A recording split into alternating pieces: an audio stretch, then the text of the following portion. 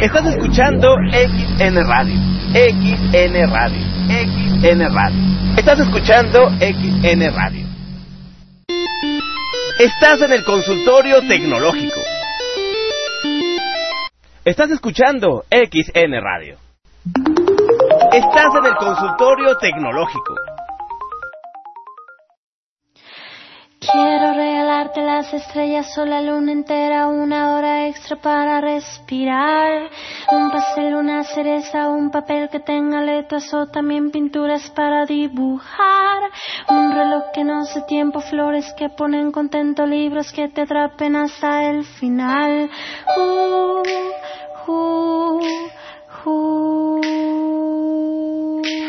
Quiero regalarte el cielo, quiero regalarte el campo, quiero regalarte todo, un jardín, quiero ver si yo... Señores, muy buenas noches. Hoy es lunes, el día es 28, el mes es octubre y el año, por supuesto, es el 2013. Muchas gracias a todos ustedes que hacen posible la transmisión de el Consultorio Tecnológico. En esta ocasión la emisión número 30, perdón, 31, la emisión número 31 del Consultorio Tecnológico. Estoy un poquito distraído, ustedes disculpen. Como siempre, ustedes pueden conectarse con el fantasma completamente en vivo. Este programa está siendo transmitido de forma simultánea. Creo que ya encontré el truco para que no se me corte la transmisión. Voy a ver si funciona. Y si funciona, pues les diré cómo. Pero estamos transmitiendo simultáneamente en XN Radio y en su Teams Radio a 48 y 24 kilobytes por segundo respectivamente. Este programa, como siempre, está siendo grabado para que antes de la medianoche de hoy esté disponible en el podcast del Fantasma Negro en brisno.blogspot.com y brisno.wordpress.com. También está disponible el podcast del Fantasma Negro en el RSS o la dirección feed del podcast, donde ustedes pueden descargarlo y escucharlo, ¿cómo no? En este caso sería podcastfantasmanegro.blogspot.com y feedburner.com / el podcast del Fantasma Negro.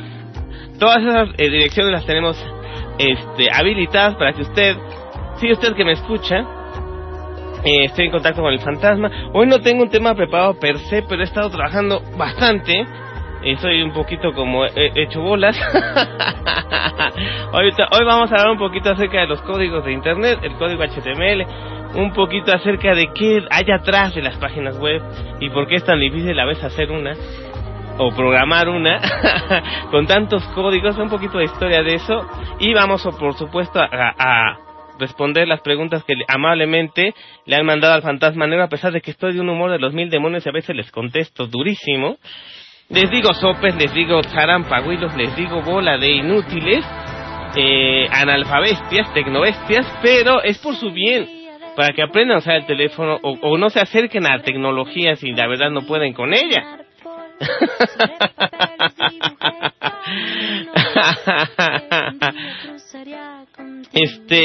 Pueden comunicarse directamente al Fantasma Negro en el chatito de XN Radio, todo con letra EQUISENERADIO radio.blogspot.com y en su Teams Radio, radio.blogspot.com, que es más fácil. Estamos transmitiendo ahorita. ¿Cuántas repetidoras tenemos de XN Radio? Tenemos 5 repetidoras de XN Radio, incluyendo la estación en TuneIn Radio para teléfonos móviles. Y también en XN Radio tenemos 2 repetidoras más la estación en TuneIn Radio para teléfonos móviles. Para que no se lo oigan, es muy cómodo escuchar el Consultorio Tecnológico desde la comodidad de su teléfono celular.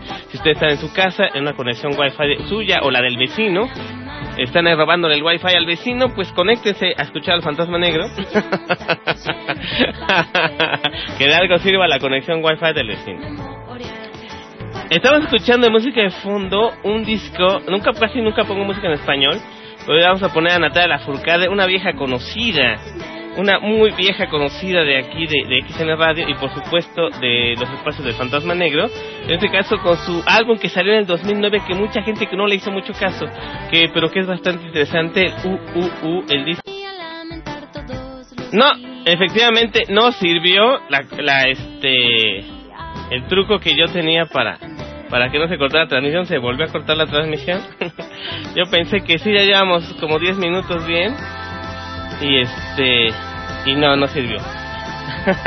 Les decía que estamos escuchando el disco de la Natalia Lafourcade del 2009, el la primera canción que escuchamos antes de empezar el programa fue precisamente. Estamos escuchando Cursos y Melodías.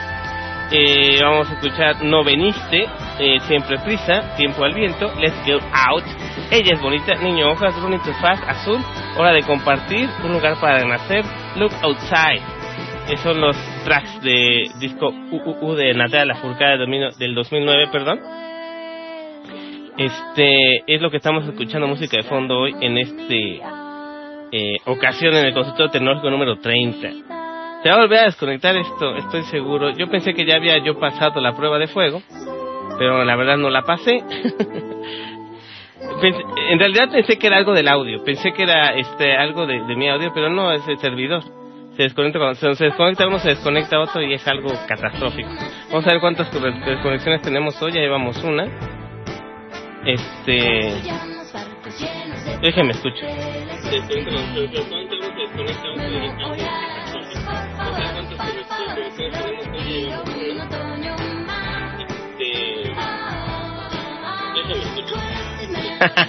Ok, ya, estaba yo verificando.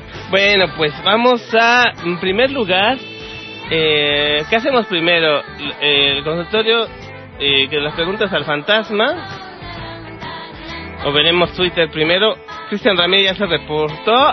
Hola fantasma, buenas noches.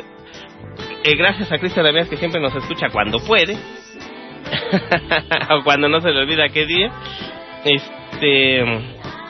Si alguien más me está escuchando, se supone que tengo... pues Cristian Ramírez está aquí en XN Radio, en el chatito. Y tenemos también Snuggle Cake, que no sé quién sea, pero bienvenida Snuggle Cake. No me he fijado si tengo gente aquí en el chat de su tiempo radio. Déjenlo, ponemos aquí.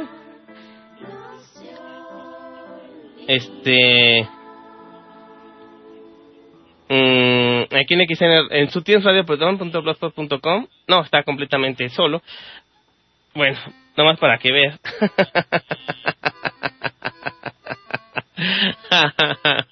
Acuérdense que si se corta la transmisión es porque se cortó la transmisión y tienen que volver a cargar la página, o en su caso volver a cargar el streaming en el teléfono o la estación en el teléfono para que se vuelva a escuchar. Espero que no se corte otra vez, pero pues ya saben que eso es bastante remoto. El teléfono o la estación en el teléfono para que se vuelva a escuchar. Ok, les decía yo que íbamos a hablar un poquito de HTML y códigos, porque la verdad sí es espeluznante y es muy pasmoso, a tal grado, a niveles, ¿cómo se llaman? A niveles de terror, ahora que va a empezar Halloween, a niveles de terror con pánico, como la gente no tiene ni la menor idea, como siempre, de todo, pero me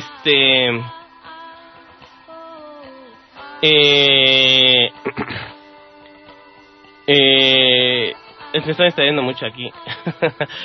la gente que hay atrás de todo el código de su página web, y que lamentablemente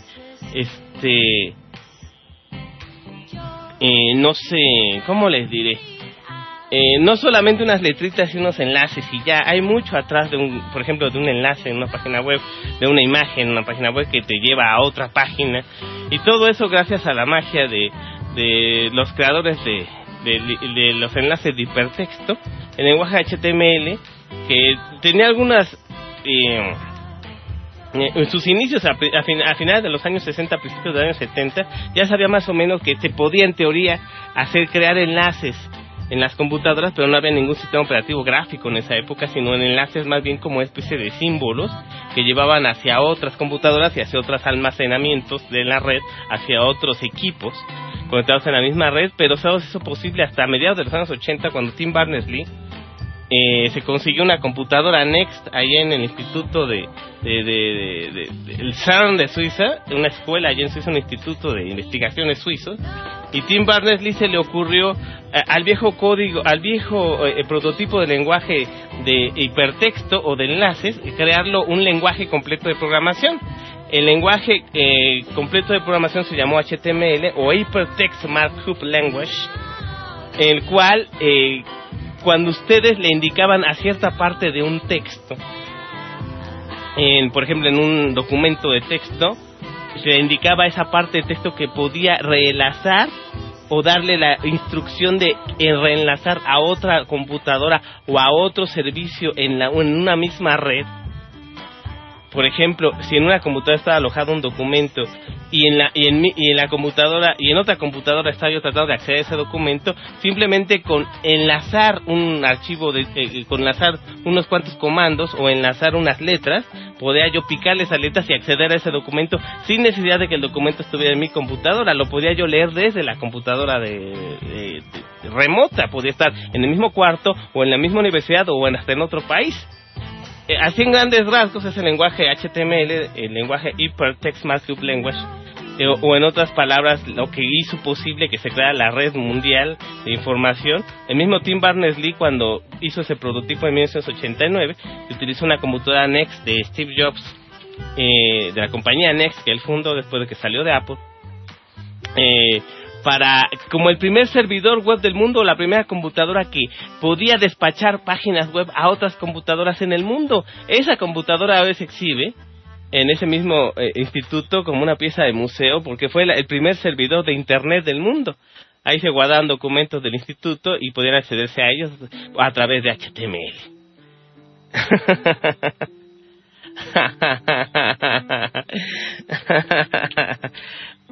Voy aquí me están pregunte. César García, que nos está hablando desde Google Plus, pero no tiene ni idea que estoy en el programa. Entonces voy a decir que estoy en el programa.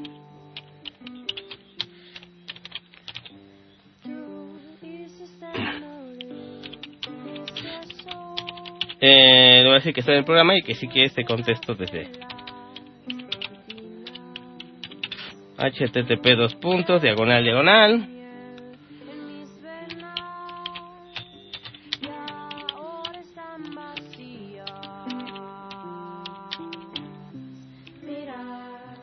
No le puse bien la dirección.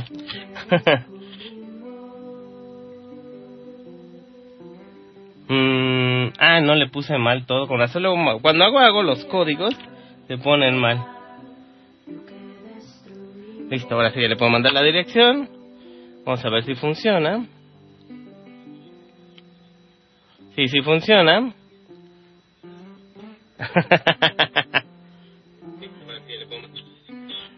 Ok, bueno, ya. Bueno, les decía yo, hablando del lenguaje de hipertexto, que porque algo que se puede parecer muy sencillo a simple vista, por ejemplo aquí en la página XN Radio o cualquier página que ustedes vayan, que nada más picarle a los enlaces. Normalmente los enlaces antes no eran gráficos, eran puro texto subrayado de otro color. El clásico HTML, eran unas páginas blancas, el texto en negro, y los enlaces estaban en un color azul, que cuando ustedes le picaban eran letras, palabras subrayadas en color azul, esos eran enlaces, y cuando ustedes no los picaban, se quedaban azules, y cuando ustedes les picaban, se volvían rojos. Esos son los colores básicos del HTML. No sé si ustedes alcanzaron a ver alguna vez una página web de las viejitas, y si no han visto, vayan a archive.org, ahí se guarda miles y miles de páginas web antiguas que ustedes pueden ver cómo era el internet hace 15 años, hace 20 años, hace 30 años, cómo era el internet en esa época. Bueno, les decía yo que ustedes en la sencillez de un código web HTML, en la sencillez de una página, nada más ustedes ven enlaces o imágenes que enlazan hacia un lugar, y por lo mismo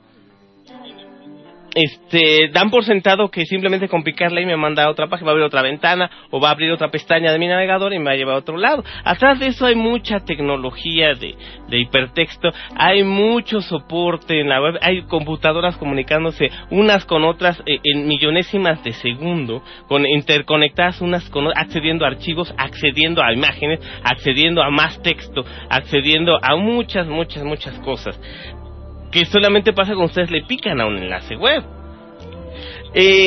Para simplificar más las cosas, el HTML se rigió para que nadie abusara de él, y para que nadie hiciera lo que quisiera y le cambiara los códigos estandarizados por Tim Berners-Lee, se creó una fundación, la World Wide Foundation, o la WWC, que es como un es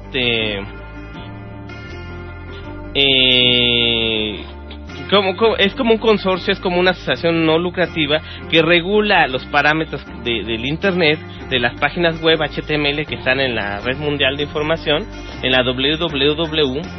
Y la WWC3 es la comisión reguladora que hace que nadie invente códigos que nadie va a usar, o que invente sus propios códigos, o que empiecen a cambiar mucho el HTML para que nos sirva.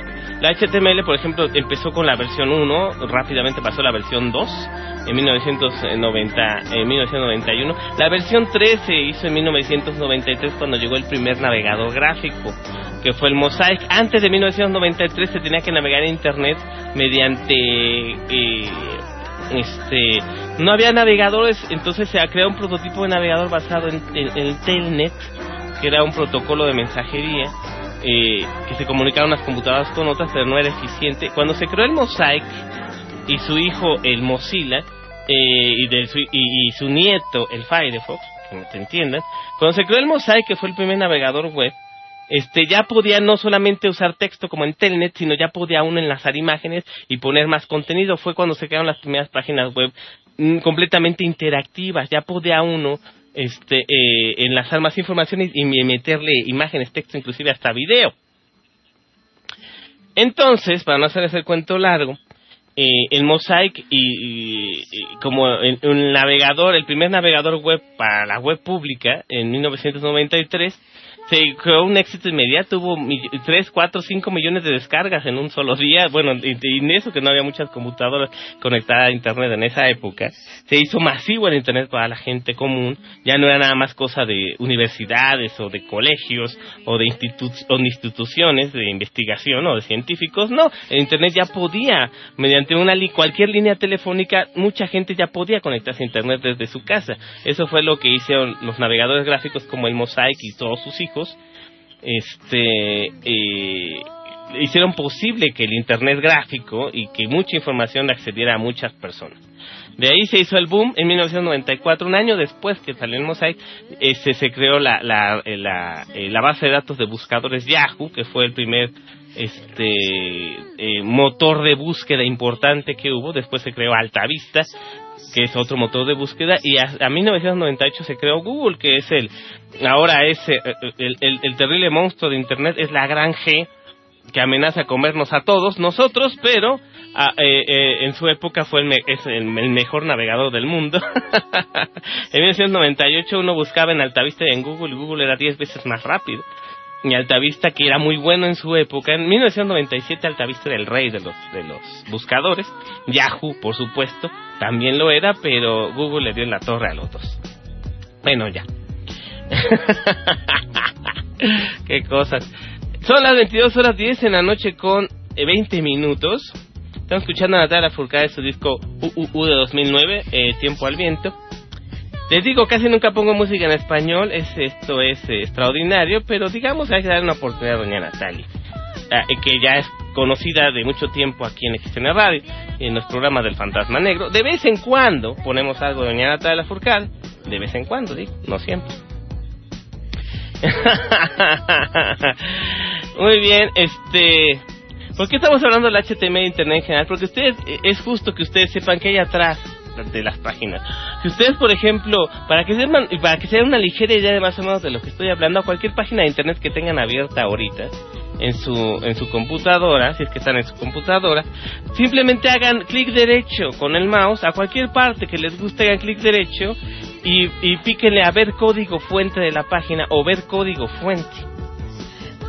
Cuando ustedes hacen eso de ver código fuente, se abre otra ventanita y sale un montón de letritas y números y código. Eso es HTML puro y duro. Todo lo que ustedes están viendo en la página, la red y la computadora, son lo que interpreta. Los colores, las rayas, las formas, las imágenes, los números, el sonido, los archivos. y todos los datos que ustedes están viendo, escuchando y escribiendo o que están leyendo en la página en este momento, todo eso es en forma de código. El código fuente es HTML puro y duro. Ustedes podrán ver en la página, en el cuadrito que ustedes abrieron del código fuente, primero viene la clase de doctype, qué tipo de documento es HTML, la clase de HTML, si es versión 2, versión 3, versión 4 o versión 5, que el HTML5 es el más nuevo, la versión más nueva ahorita que permite hacer muchísimas cosas multimedia. Y ven, por ejemplo, y después ya vienen los meta tags, que son las palabras que relacionan esa página con los buscadores. Después vienen los scripts, o vienen un montón de instrucciones en diferentes lenguajes de programación. Vienen instrucciones en HTML, instrucciones en Java, instrucciones en C++, instrucciones en Python, instrucciones en inclusive hasta en HTML 1.0, dependiendo en qué página ande. Todo eso es el código fuente. Si ustedes se preguntan, bueno, ¿dónde viene? ¿Por qué Internet es tan bonito y tiene tantas cosas? ¿O por qué es tan fácil navegar una página web? No es fácil. Todo lo difícil es ese código. Y si ustedes modifican ese código o le quitan una letrita, una coma, un signo de admiración, una tilde, si ustedes cambian eso, ya inmediatamente pierden algo de su página o ya no van a poder ver su página. Así de fácil. Este código tiene que estar perfectamente escrito para que sepa la computadora, en este caso el navegador de Internet, qué voy a hacer con todas estas letras. ¿Qué imágenes tengo que mostrar? ¿Qué sonidos tengo que mandar? ¿Qué archivos tengo que recuperar? ¿Qué texto tengo que escribir? Todo eso viene en el código fuente. Es algo muy interesante que muy poquita gente se pone, pero que está al alcance de ustedes en la computadora. ¿Cuál es el código fuente de la página? Simplemente píquenle, clic derecho, ver código fuente o mostrar el código fuente y listo. Todas las letras y números son la página de Internet que están viendo en este momento. Y si se ponen a leer, bueno, a aprender un poquito de lenguaje de programación, en este caso HTML o a lo mejor Java, y mucha de la terminología que utilizamos los programadores web, que usamos normalmente, o que la gente, bueno, que es Java, que es CSS, los estilos en cascada en una página, por ejemplo, que se sobrepone una imagen a otra, o se sobrepone un texto a otro texto, se acomodan en la página, en qué lugar exacto de la página, en qué coordenadas de la página tiene que estar la imagen, qué colores. Ustedes, por ejemplo, los colores de Internet normalmente son códigos hexadecimales, cada color está representado por 6 números o 6 letras, o una combinación de números y letras que siempre son 6. Y así, por ejemplo, un color en una página web no va a decir negro, blanco, azul, va a decir 0000 FFFF 10ABC. Así, ese es el código hexadecimal. Por ejemplo, el 0000 es el negro y el FFFF es el blanco. 6 ceros es negro y 6 F mayúsculas es blanco. Ese se llama código hexadecimal. Los colores se representan por medio de números y letras. Y así nos podemos estar pasando toda la vida hablando de las diferentes codificaciones y los diferentes lenguajes que el HTML y el Internet requieren para que una simple página web pueda tener escrito, por ejemplo, una página de Internet normal, sin tantas cosas, puede tener escritas hasta 500 líneas de código. ¿Qué son las líneas de código? Pues cada uno de los párrafitos de las líneas del documento que ustedes están viendo en código fuente. La primera línea es doctype y la última línea siempre es HTML, diagonal HTML, mayor que menor que. Entre esos dos de la tarea final puede haber una página web normalita, tiene 300, 200, 500 líneas de código, y hay páginas web que tienen embebidos o adentro de ellos otras páginas web, y eso aumenta la línea de códigos hasta 10,000. Hay páginas que tienen de 9,000 a 10,000 líneas de código, como una página de Facebook, por ejemplo. Es una red social que se come a todos y aparte se enlaza con otros muchos muchos otros sitios dentro de Facebook, dentro de su propia intranet de Facebook, y conectado con otros muchos sitios alrededor de su infraestructura. Entonces le digo, una sola página de Facebook, la principal con el muro, puede tener hasta 10,000 líneas de código. Imagínense lo que es como si ustedes tienen 500 en este momento y multipliquen eso por 20 y esa es una página de Facebook, nada más. Bueno, pues, ¿qué les decía yo? No se ha cortado la transmisión, qué bueno. Acuérdense que se corta la transmisión, es por un error de nuestro servidor de GISTV, que es nuestro servidor de streaming. Entonces, para que no si se corta la transmisión, vuelvan a cargar la página para que vuelvan a escuchar, o vuelvan a cargar la estación de radio en el teléfono para que ustedes puedan seguir escuchando.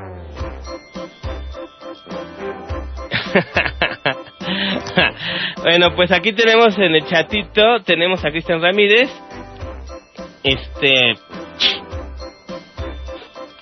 Caray, no sé, no se cargó bien.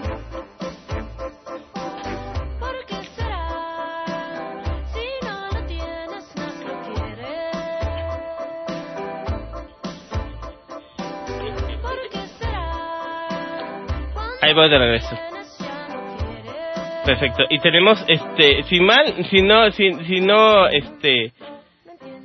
si no me equivoco, también está César García aquí en el chatito de XN Radio, escuchando el programa, si eso es lo que yo creo. Si ustedes tienen preguntas, pueden hacer aquí directamente al fantasma del chatito, o a Twitter, @Brisno. También tenemos la línea de Twitter abierta para que ustedes hagan sus preguntas. Vamos a empezar a contestar, ya habla mucho del HTML, si tienen preguntas, y ahora vamos a las preguntas al fantasma, que todas las semanas le llegan a sus diferentes correos del fantasma negro, brisno@gmail.com, brisno@live.com, o que se comunican a brisno.blogspot.com o a brisno.wordpress.com en los comentarios en los blogs, y que de cuando en cuando me mandan a través de Twitter @brisno o en Google Plus de Brisno el fantasma negro.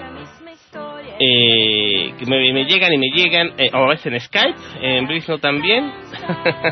Bueno, en fin, me mandan preguntas por diferentes fuentes y tratamos nosotros de responderlas lo mejor posible.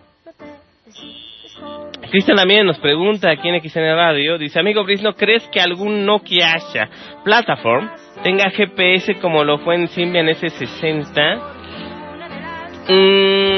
¿Saben qué? Yo siempre me he preguntado esto. Y qué buena pregunta que nomás es Cristian Ramírez, porque yo también siempre había tratado de investigar el porqué de esa gran interrogante.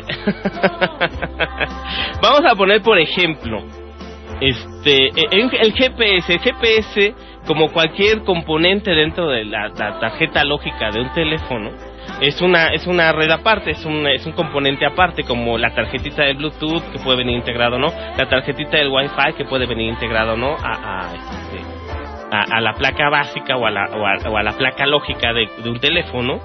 Obviamente el GPS es una plaquita no más grande que una plaquita de Wi-Fi que se comunica directamente con un satélite, o con el satélite que tenga más a la mano, manda señales de radio a un satélite.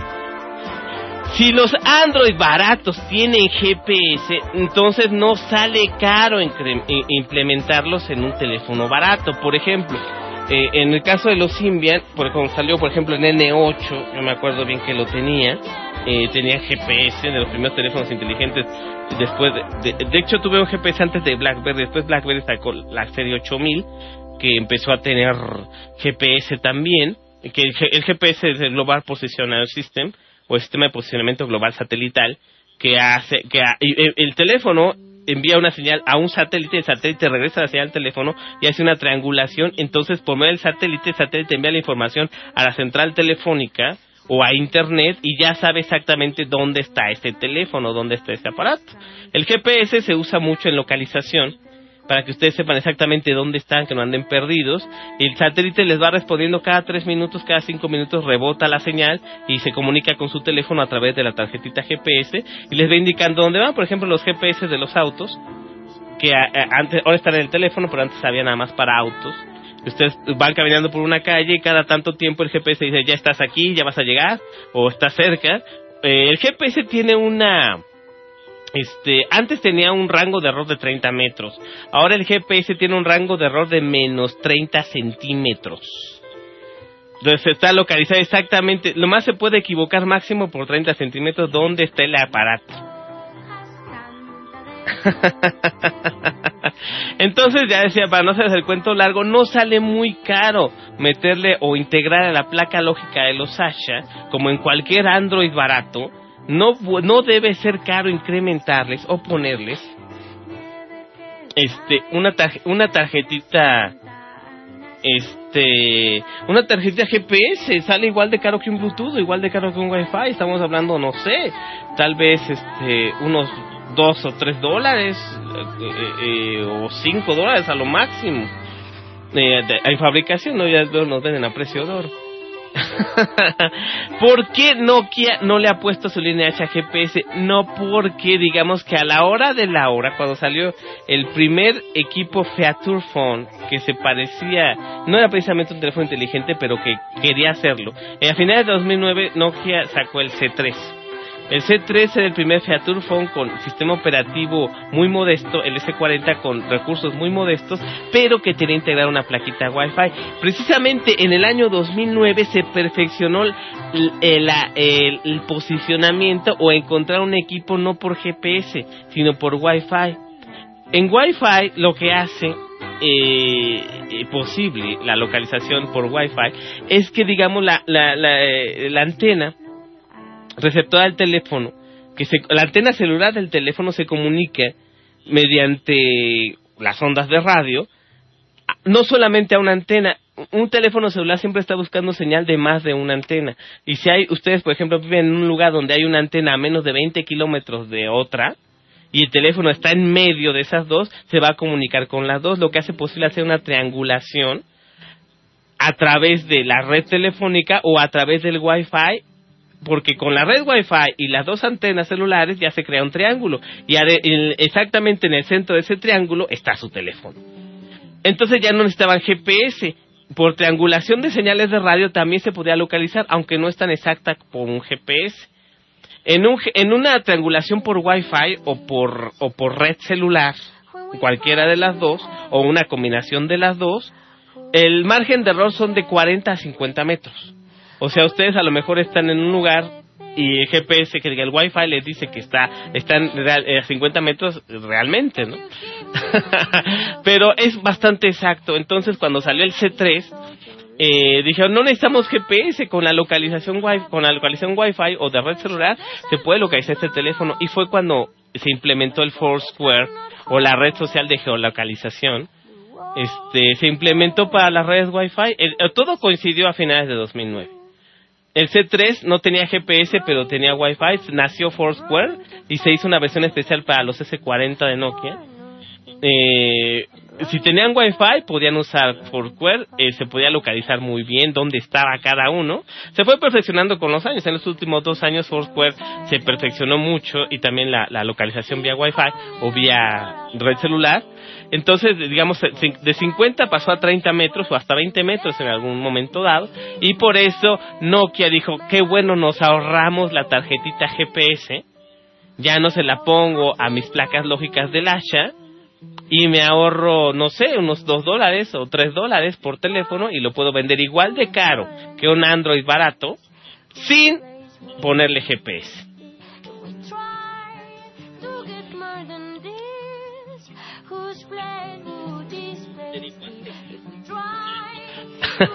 Déjenme oigo.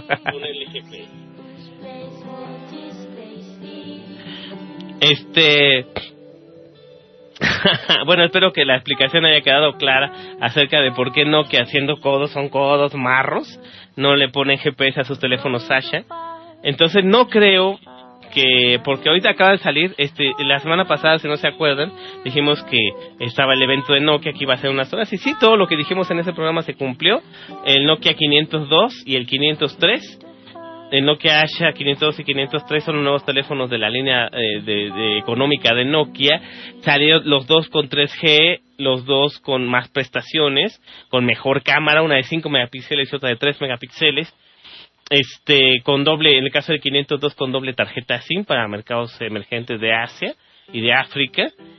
Y sí salió con 3G, pero por el momento no se va a distribuir en Latinoamérica, solamente va a estar en Europa y en el sureste asiático. Y no van a salir con GPS. Eso lo dejan para las líneas altas de Nokia, los Lumia, que tienen Windows Phone, guácala. Cristian nos pregunta, dice, ¿qué teléfono Nokia con GPS recomiendas? No, pues todos son Lumia. No hay ningún hacha con GPS, entonces yo no recomendaría un Lumia. Pero los GPS no venían originalmente en el 610 ni en el 510. Venían ya a partir del 720, el 800, el 850, el 940, todos ya traen GPS, todos son Lumia, todos son Nokia, y pues yo la verdad yo no recomendaría un Lumia para nada. Cristian también nos pregunta, me acuerdo que había algunos buenos, pero no recuerdo el modelo. Antes, eso era antes de 2010, a principios de 2011, Symbian, los teléfonos de Nokia basados en Symbian, que eran los smartphones, antes de que tomaran a Windows Phone como sistema operativo de los teléfonos de gama alta de Nokia,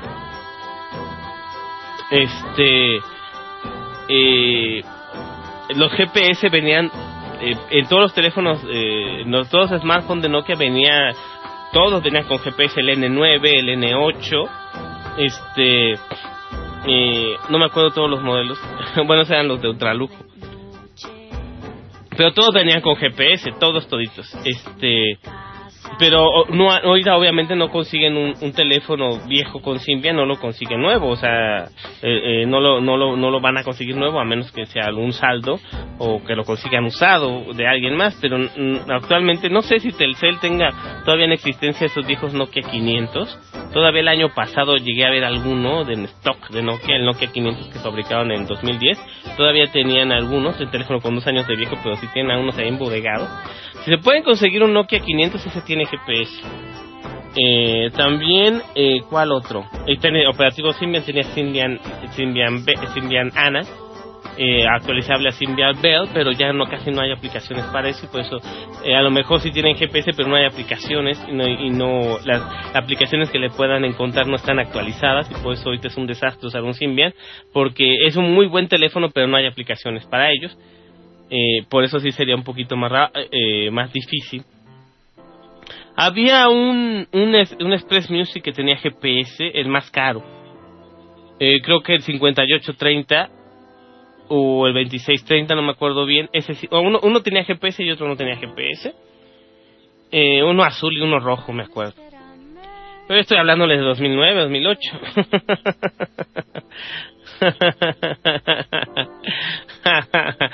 Cristian también nos pregunta aquí en el chat de XN Radio, ¿aún sigue siendo gratis los mapas de Nokia? Por lo de Microsoft, ya sabes, sí. No. Bueno, no tiene nada que ver. El programa pasado les explicaba que ahora sí que lo que vendió Nokia a Microsoft fue su división de telefonía.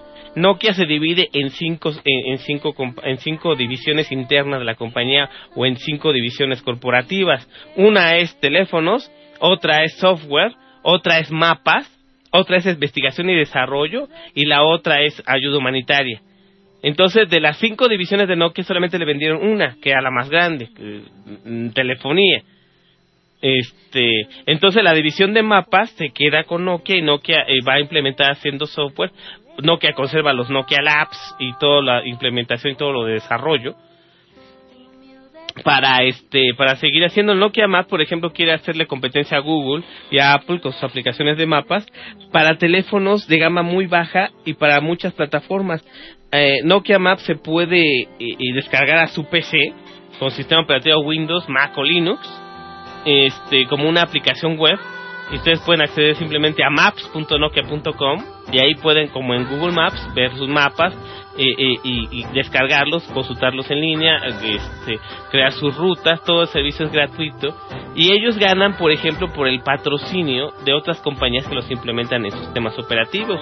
Por ejemplo, en Android usan de cajón Google Maps porque es de Google, pero también pueden bajarle Nokia Maps a Google, que diga a los Android. Hay una aplicación, una app de Nokia Maps para los Android, y nadie la usa, pero ahí está. Y también pueden bajar mapas estáticos en diferentes formatos. Por ejemplo, pueden bajar un mapa de una ciudad completa en un formato manejable para un teléfono o para una computadora. Puede ser en TIFF, en TAR, puede ser en YAR, puede ser en JPG o en PNG, en diferentes formatos estáticos y dinámicos de imagen, para que ustedes los puedan usar como base de un proyecto, o puedan utilizarlos para un trabajo escolar y si quieren alguna versión especial de un mapa, por ejemplo, con movimiento con animaciones, Nokia se los programa y ustedes tienen que hacer una donación o tendrían que pagar los derechos a nivel corporativo para poder usar los mapas de Nokia. Esa es una por eso Microsoft no va a dominar, aunque sí hay uno me imagino que en alguna de las cláusulas de compra de los teléfonos de Lumia, pues viene ya per se que van a utilizar software Nokia, ¿no? Y que todos los Lumia van a utilizar Windows Phone, pero van a tener la aplicación Maps de Nokia integrada y que van a seguir teniendo contacto con Nokia en ese aspecto, ¿no? Eso es lo que me imagino.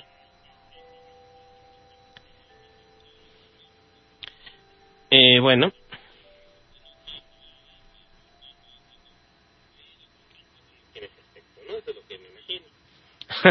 Ok, ¿por qué ya no oigo música?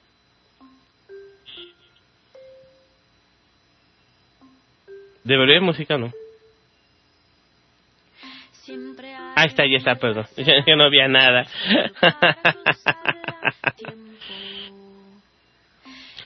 Cristian también nos pregunta, amigo Brisno, ¿cómo funcionan esas apps de Android que si te dan la clave del módem del vecino?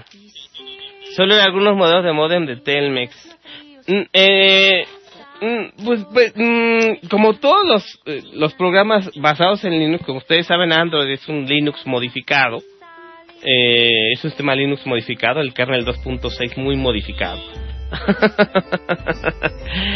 Cualquier programa escrito especialmente para la plataforma Linux se puede pasar a Android, y se puede pasar a Android, por ejemplo, de hace mucho tiempo, como ustedes saben, el Vecino ¿cómo se llama? Hay otra distro que es para leer código, para leer el Wi-Fi del vecino, para robársela, para craquearla. Entonces simplemente son derivaciones, son adaptaciones de aplicaciones clásicas en Linux para, se dice auditoría de redes, para no decirle voy a checar qué entra y qué sale por tu red y me voy a volar la conexión. Para no decirle tan feo le dicen auditoría de redes. Entonces les digo, son portables, por ejemplo, hay dos que están inclusive mucho tiempo estuvieron en la Google Apps, en la tiendita de Google, en el Google Play estuvieron varias aplicaciones para leer, para robarse la contraseña del Wi-Fi. Después ya las quitaron cuando se dieron cuenta para qué servían. La mayoría funciona, pero digamos que tendrían que tener, por ejemplo, son bases de datos.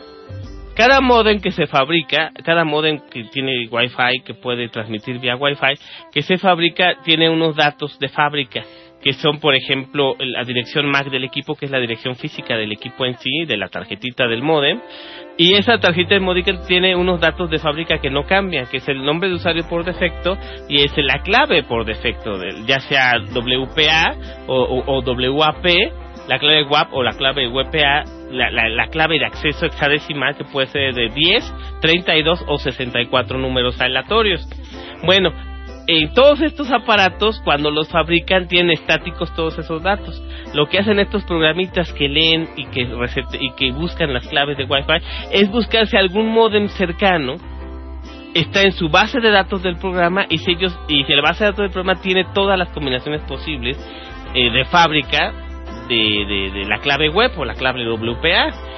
Se tarda un poquito en hacer el rastreo, normalmente de unos 2 a 3 minutos por cada equipo, para checar si por ejemplo, los más fáciles de hackear son los que no le cambian la clave por defecto. Cuando uno compra el módem o la compañía de teléfono nos da un módem y nosotros lo usamos tal cual y no le cambiamos ni la contraseña ni el usuario original, pues es mucho más fácil para esos programas rastreadores que están buscando eso precisamente. Están buscando que la persona no le haya cambiado el password, ni le haya cambiado la contraseña, ni el nombre de usuario, y el programa dice, tiene por defecto los de fábrica, simplemente busquen su base de datos interna y ya pueden craquear el aparato. Así de fácil, sí funcionan. Se tardan un poquito, pero sí funcionan si es que la red tiene uno de estos aparatos funcionando. Si no hay ningún aparato de los que están en la base de datos del programa rompedor de códigos, pues por más que intente no va a poder, porque se basa simplemente en los códigos que están ya de fábrica del equipo. Algunos tienen ya la implementación de poder descifrar el código a partir del código de fábrica.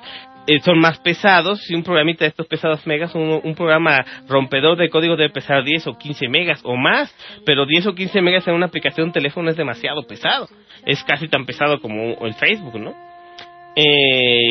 Igual de 21 megas o algo así. Entonces se convierte en una pesada, una app que se tarda mucho haciendo una auditoría de redes, en una app que se va a estar hasta 1 hora o 2 horas tratando de descifrar un código. Entonces como que no es muy conveniente. Funcionan, pero se tardan más.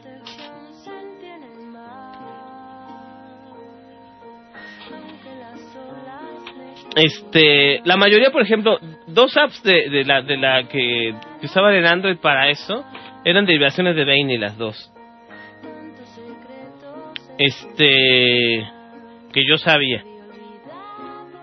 Pero sí, me imagino que tienen que estarse actualizando, porque cada año salen nuevos modelos de módem y salen nuevos códigos y hay que nuevas bases de datos para romper esos códigos, ¿no? Entonces, va a ser un poquito difícil atinarle, a menos que la persona en la red tenga un módem viejo y esté en buen estado y no le haya cambiado las claves, ¿no? Si no, sí funcionan, dependiendo, pero tiene mucho que ver la clase de módem al que quieran conectarse y robarle las claves, ¿no? Y tiene que ver muchos asegúnes, muchas cosas juntas para que sucedan todas se junte todo ¿cómo se dice? Se junten todas las situaciones para que sea factible romper una red de Wi-Fi, ¿no? Que cada vez es más difícil. Mientras más nuevos es el modem, pues mejor seguridad tienen. Antes hace 3-4 años eran los viejos modem 2-wire, por ejemplo, que traían una clave web rompedora de 9 dígitos, que hasta un niño de 3 años podía romperla, y sin teléfono, o sin otra computadora, no nomás adivinando. Ahora es muy diferente, tienen cable WPA o WPA2 de 64 números aleatorios. El modem no se queda con su clave de fábrica, cada que se reinicia el modem cambia la clave interna, aunque no cambie la contraseña. Eso quiere decir que si una persona entra a la contraseña pero nunca ha entrado antes o no está dado de alta en el módem, rechaza aunque uno tenga la contraseña correcta. Esa es la implementación más nueva para las redes WPA2 de seguridad. Que si el equipo no ha sido reconocido previamente por el usuario, aunque tenga la clave correcta, no se conecta. Y eso es porque el modem maneja números aleatorios diciendo este no lo conozco, este no lo conozco, este sí lo conozco, pero nunca se ha conectado. Entonces le va a ver al usuario, si por ejemplo se está usando la red en ese momento, va a mandar un mensaje de que alguien tiene la clave correcta pero nunca se ha conectado. Entonces uno tendría que autorizar, como en cualquier buen sistema Linux, uno tiene que autorizar una intromisión a la red, y como no lo conocemos, pues no lo autorizamos. Así de fácil. Eso es los modem más nuevos que yo tengo la oportunidad de probar. Por ejemplo, los modem Technicolor que está dando Telmex últimamente, que lo está dando desde principios de este año. Tienen esa implementación y sí, no es fácil. Si uno rompe la clave WPA2 y aún así no se puede uno conectar tan fácilmente, aunque uno tenga la clave, porque no está autorizado. Así que siempre es mejor, aunque es interesante auditar, como dice Cristian Ramírez, que no roba. Dice Benny, Xiaopan, River son los que conozco. Yo no robo, solo audito, dice. Es divertido ver las redes de los demás, pero siempre es bueno, por ejemplo, en dado caso de una emergencia, o en dado caso de que uno tenga necesidad, pues siempre es mejor ir por las buenas, ¿no? Con el vecino. ¿Sabe qué? Mire, necesito internet, ahorita no tengo, por favor, deme chance, o le pago la mitad de su recibo, porque voy a usar la red todo el mes, ¿no? O llegaron a algún acuerdo con el vecino, o si el vecino no se deja y es tonto, o si se enoja, pues ya ahí ustedes procederán en consecuencia. Pero siempre es bueno tratar de negociarlo para que ustedes no tengan que andar, o qué tal, por ejemplo, ustedes están conectados a internet con un vecino y no se ha dado cuenta, un día se da cuenta y empieza a rastrearlos. Por ejemplo, una persona que es muy conocida en España por auditar redes y que es un hacker reformado, hizo un experimento y me parece muy conveniente contar la anécdota en este programa. algo muy sencillo. Resulta que él tenía su módem abierto. Él tenía un módem con una clave web sencillísima que cualquier rompedor de claves web la podría romper en 2 minutos. Simplemente con la intención de que a ver qué vecino se atrevía a entrar a su red. Él la tenía con poca seguridad, con una clave muy fácil para que pudieran entrar. Y lo tenía a propósito. Él estaba cazando a los posibles intrusos para ver quién le estaba robando su internet. Pues cazó a alguien de su mismo edificio, a una pareja que estaba estudiando y que se habían quedado sin teléfono y que necesitaban el Wi-Fi para conectarse y la computadora, la escuela y todo eso. Pero este hombre, en lugar de cortarles la conexión, empezó a capturar todos los paquetes de información que entraban por su módem y que iban a su computadora. Así este hombre, que sabe de informática, sabe de computación, sabe de redes, se quedó. Por su módem pasaron números de tarjetas de crédito, sus números de seguridad social de España, pasaron todas sus direcciones, todas sus contraseñas de todos sus equipos, sus claves NIP para el cajero automático,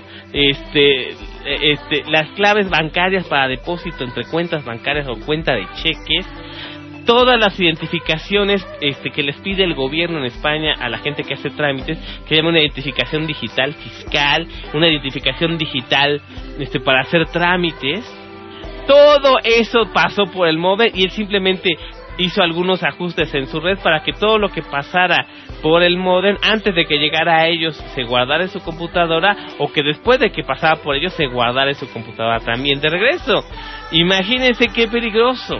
Cuando por fin ya no pudo más y estaba muerto de la risa, les dijo: ¿saben qué? Esta es toda la información que conseguí de ustedes, porque ustedes se conectaron a mi módem sin mi permiso. Se fueron de espaldas, ahí estaban contraseñas, cuentas, números, password, páginas, y hasta el color de sus calzoncitos. Todo estaba ahí. Afortunadamente esta persona no es una persona deshonesta y todos sus documentos y todas esas claves se las regresó y no las usó para nada, pero sí les dijo que tuvieran mucho cuidado. Y podemos nosotros adelantarnos, la verdad,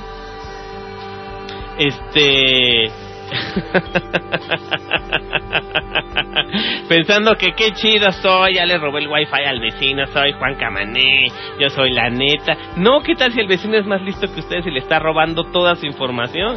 Obviamente cuando estén en una red wifi pública, cuando ustedes estén en una red wifi que no es su casa, o que ustedes no sea un lugar seguro, obviamente, o el trabajo, por ejemplo, o la escuela, no estén entrando a Facebook, entrando a su correo, pasando sus contraseñas por toda la red de la escuela, por toda la red del restaurante, o de donde estén, o del aeropuerto.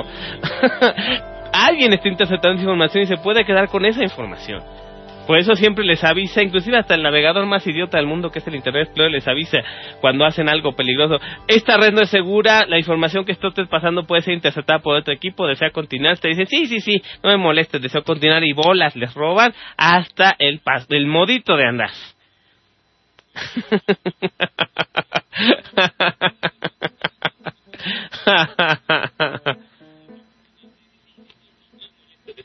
Y bolas te roban hasta el modito de andar.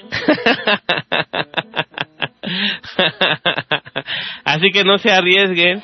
Si están en una red pública, prefieran no entrar a su correo, y si entran a su correo, cambien la contraseña constantemente para que, si una persona recuperó su password en algún momento de una red pública, cuando quiera entrar, pues ya no sea el mismo password, y por eso ya están un poquito más seguros, ¿no?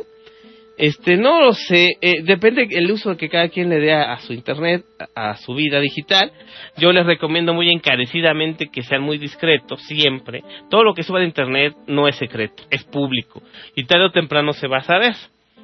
Así que, como estos españoles, por ejemplo, todos sus secretos más sucios, inclusive cosas que se ocultaban entre ellos mismos, lo supo este cuate por la computadora, ¿no? Y luego se los entregó impresos, y luego se han dado la pelea de su vida, y de, pues ¿quién es Romualda? No, pues ¿quién es Ifigenio?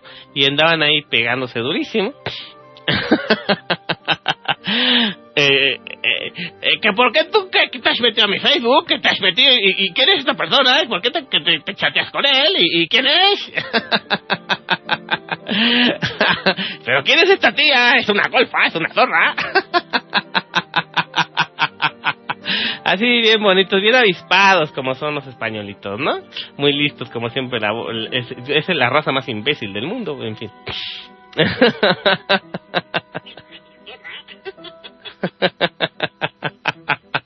Bueno, en fin, ya son las 22 horas con 57 minutos. Ya se me fue y no contesté las preguntas.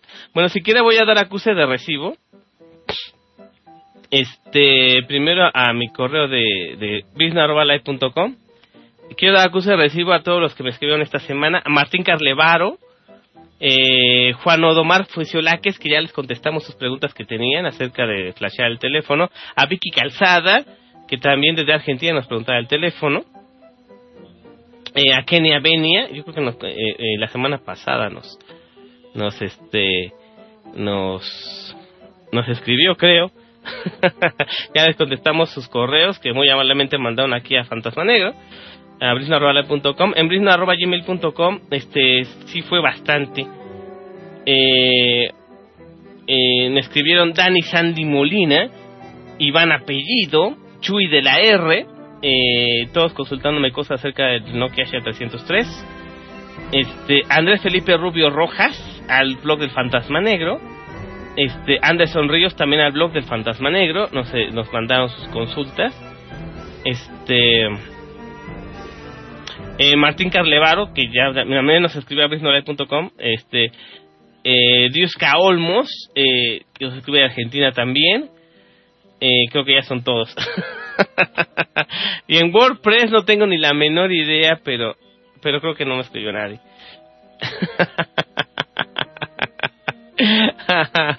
Para acabar justo a tiempo, déjenme ver cuánto llevo grabado, porque ni idea.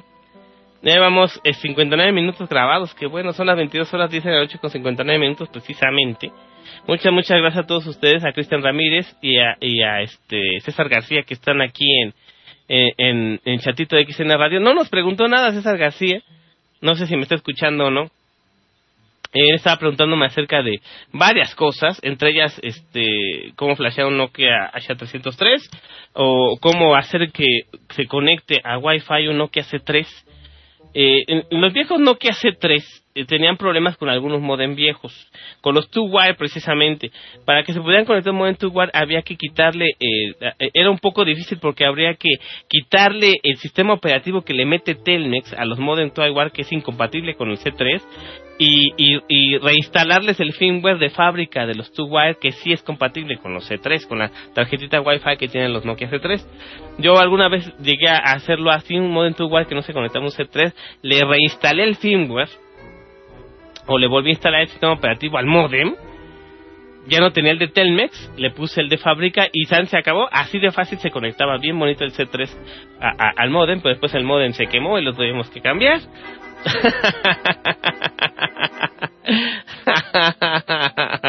¿Qué onda, no? No se lleva bien el C3 con muchos modem, precisamente los 2Y o los Huawei o los Thomson. Se lleva mejor con los Technicolor, y eso que son más nuevos.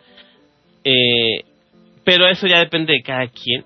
Siempre configuren su Nokia C3 para que se conecte a Wi-Fi mediante, y quítenle lo predeterminado de Telcel o de Unifón o de Claro o de Movistar que traiga. Quítenle las configuraciones predeterminadas y pongan las suyas, mi streaming, mi web, mi punto de acceso, y con eso ya se conectan, ven videos de YouTube en Wi-Fi, todo sin problema. Pero sí tienen que andar manoseando un poquito el C3, que fue uno de los teléfonos más vendidos en 2009 y 2010, y que mucha gente con eso tuvo su primer semi-smartphone que se podía conectar Wi-Fi. Era excelente, un muy buen equipo, pero pues después vinieron sus hermanitos, que son los Asha.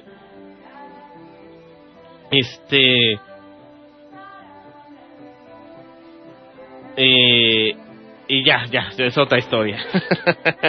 Y digamos, 1 año o 2 años son eternidades aquí en el inframundo del ciberespacio. Lo que pasó hace 2 años es la prehistoria comparado con la tecnología. La tecnología avanza cada segundo, y cada segundo que tiene el día y cada segundo que tiene el día, el mes, el año, la semana, nos vamos alejando más y más del hombre primitivo y nos acercamos mucho más al hombre tecnológico. Bueno, espero que así sea. Aunque muchos de ustedes prefieren quedarse en tecnobestias porque no quieren entender nada de esos aparatos y no les interesa. Por eso al principio del programa hablamos de código HTML, para que ustedes sepan más o menos a lo que se enfrentan cuando ustedes tratan de... Cuando ver una página web no es nada más ver numeritos, letritas, colorcitos y fotos, imágenes. No, es un montón de código muy espeso que da unas instrucciones muy precisas para que ustedes puedan escuchar, ver, interactuar en las redes, en la red de redes que es Internet, y en todos los servicios que nos ofrece Internet, que es correo electrónico, redes sociales, escuchar radio, escuchar la música que nosotros queramos, subir sus páginas web, interactuar con otras personas, jugar en línea, comunicarse en línea vía telefonía VoIP, mandarse mensajes en WhatsApp, en Line, y hacer muchas cosas. Todo es posible gracias al código HTML. Y por cierto, antes de que se me olvide, ya no hablamos del HTML5, que es la última implementación del WWC, del concilio de la World Wide Web. El HTML5 va a hacer posible quitarnos del fastidioso Adobe Flash Player, que durante 20 años nos ha roto el cerebro a todos nosotros y ha gastado infinidades de recursos de las computadoras. No importa qué sistema operativo tengan, el Flash Player ya vio su fin con la llegada de HTML5, que en su código nativo ya puede implementar videos en línea a través del estándar libre que es FFmpeg. Así que ustedes pueden ver videos de alta definición en línea sin necesidad de usar Flash Player, simplemente porque sus navegadores pueden leer código HTML5, y el código HTML5 hace posible que ustedes, sin gastar recursos, sin tener que correr otro programa en Java que es Flash, puedan ver videos en línea con mucha más calidad y sin tanto tropiezo y sin tener que instalar la porquería de programas que es Flash Player.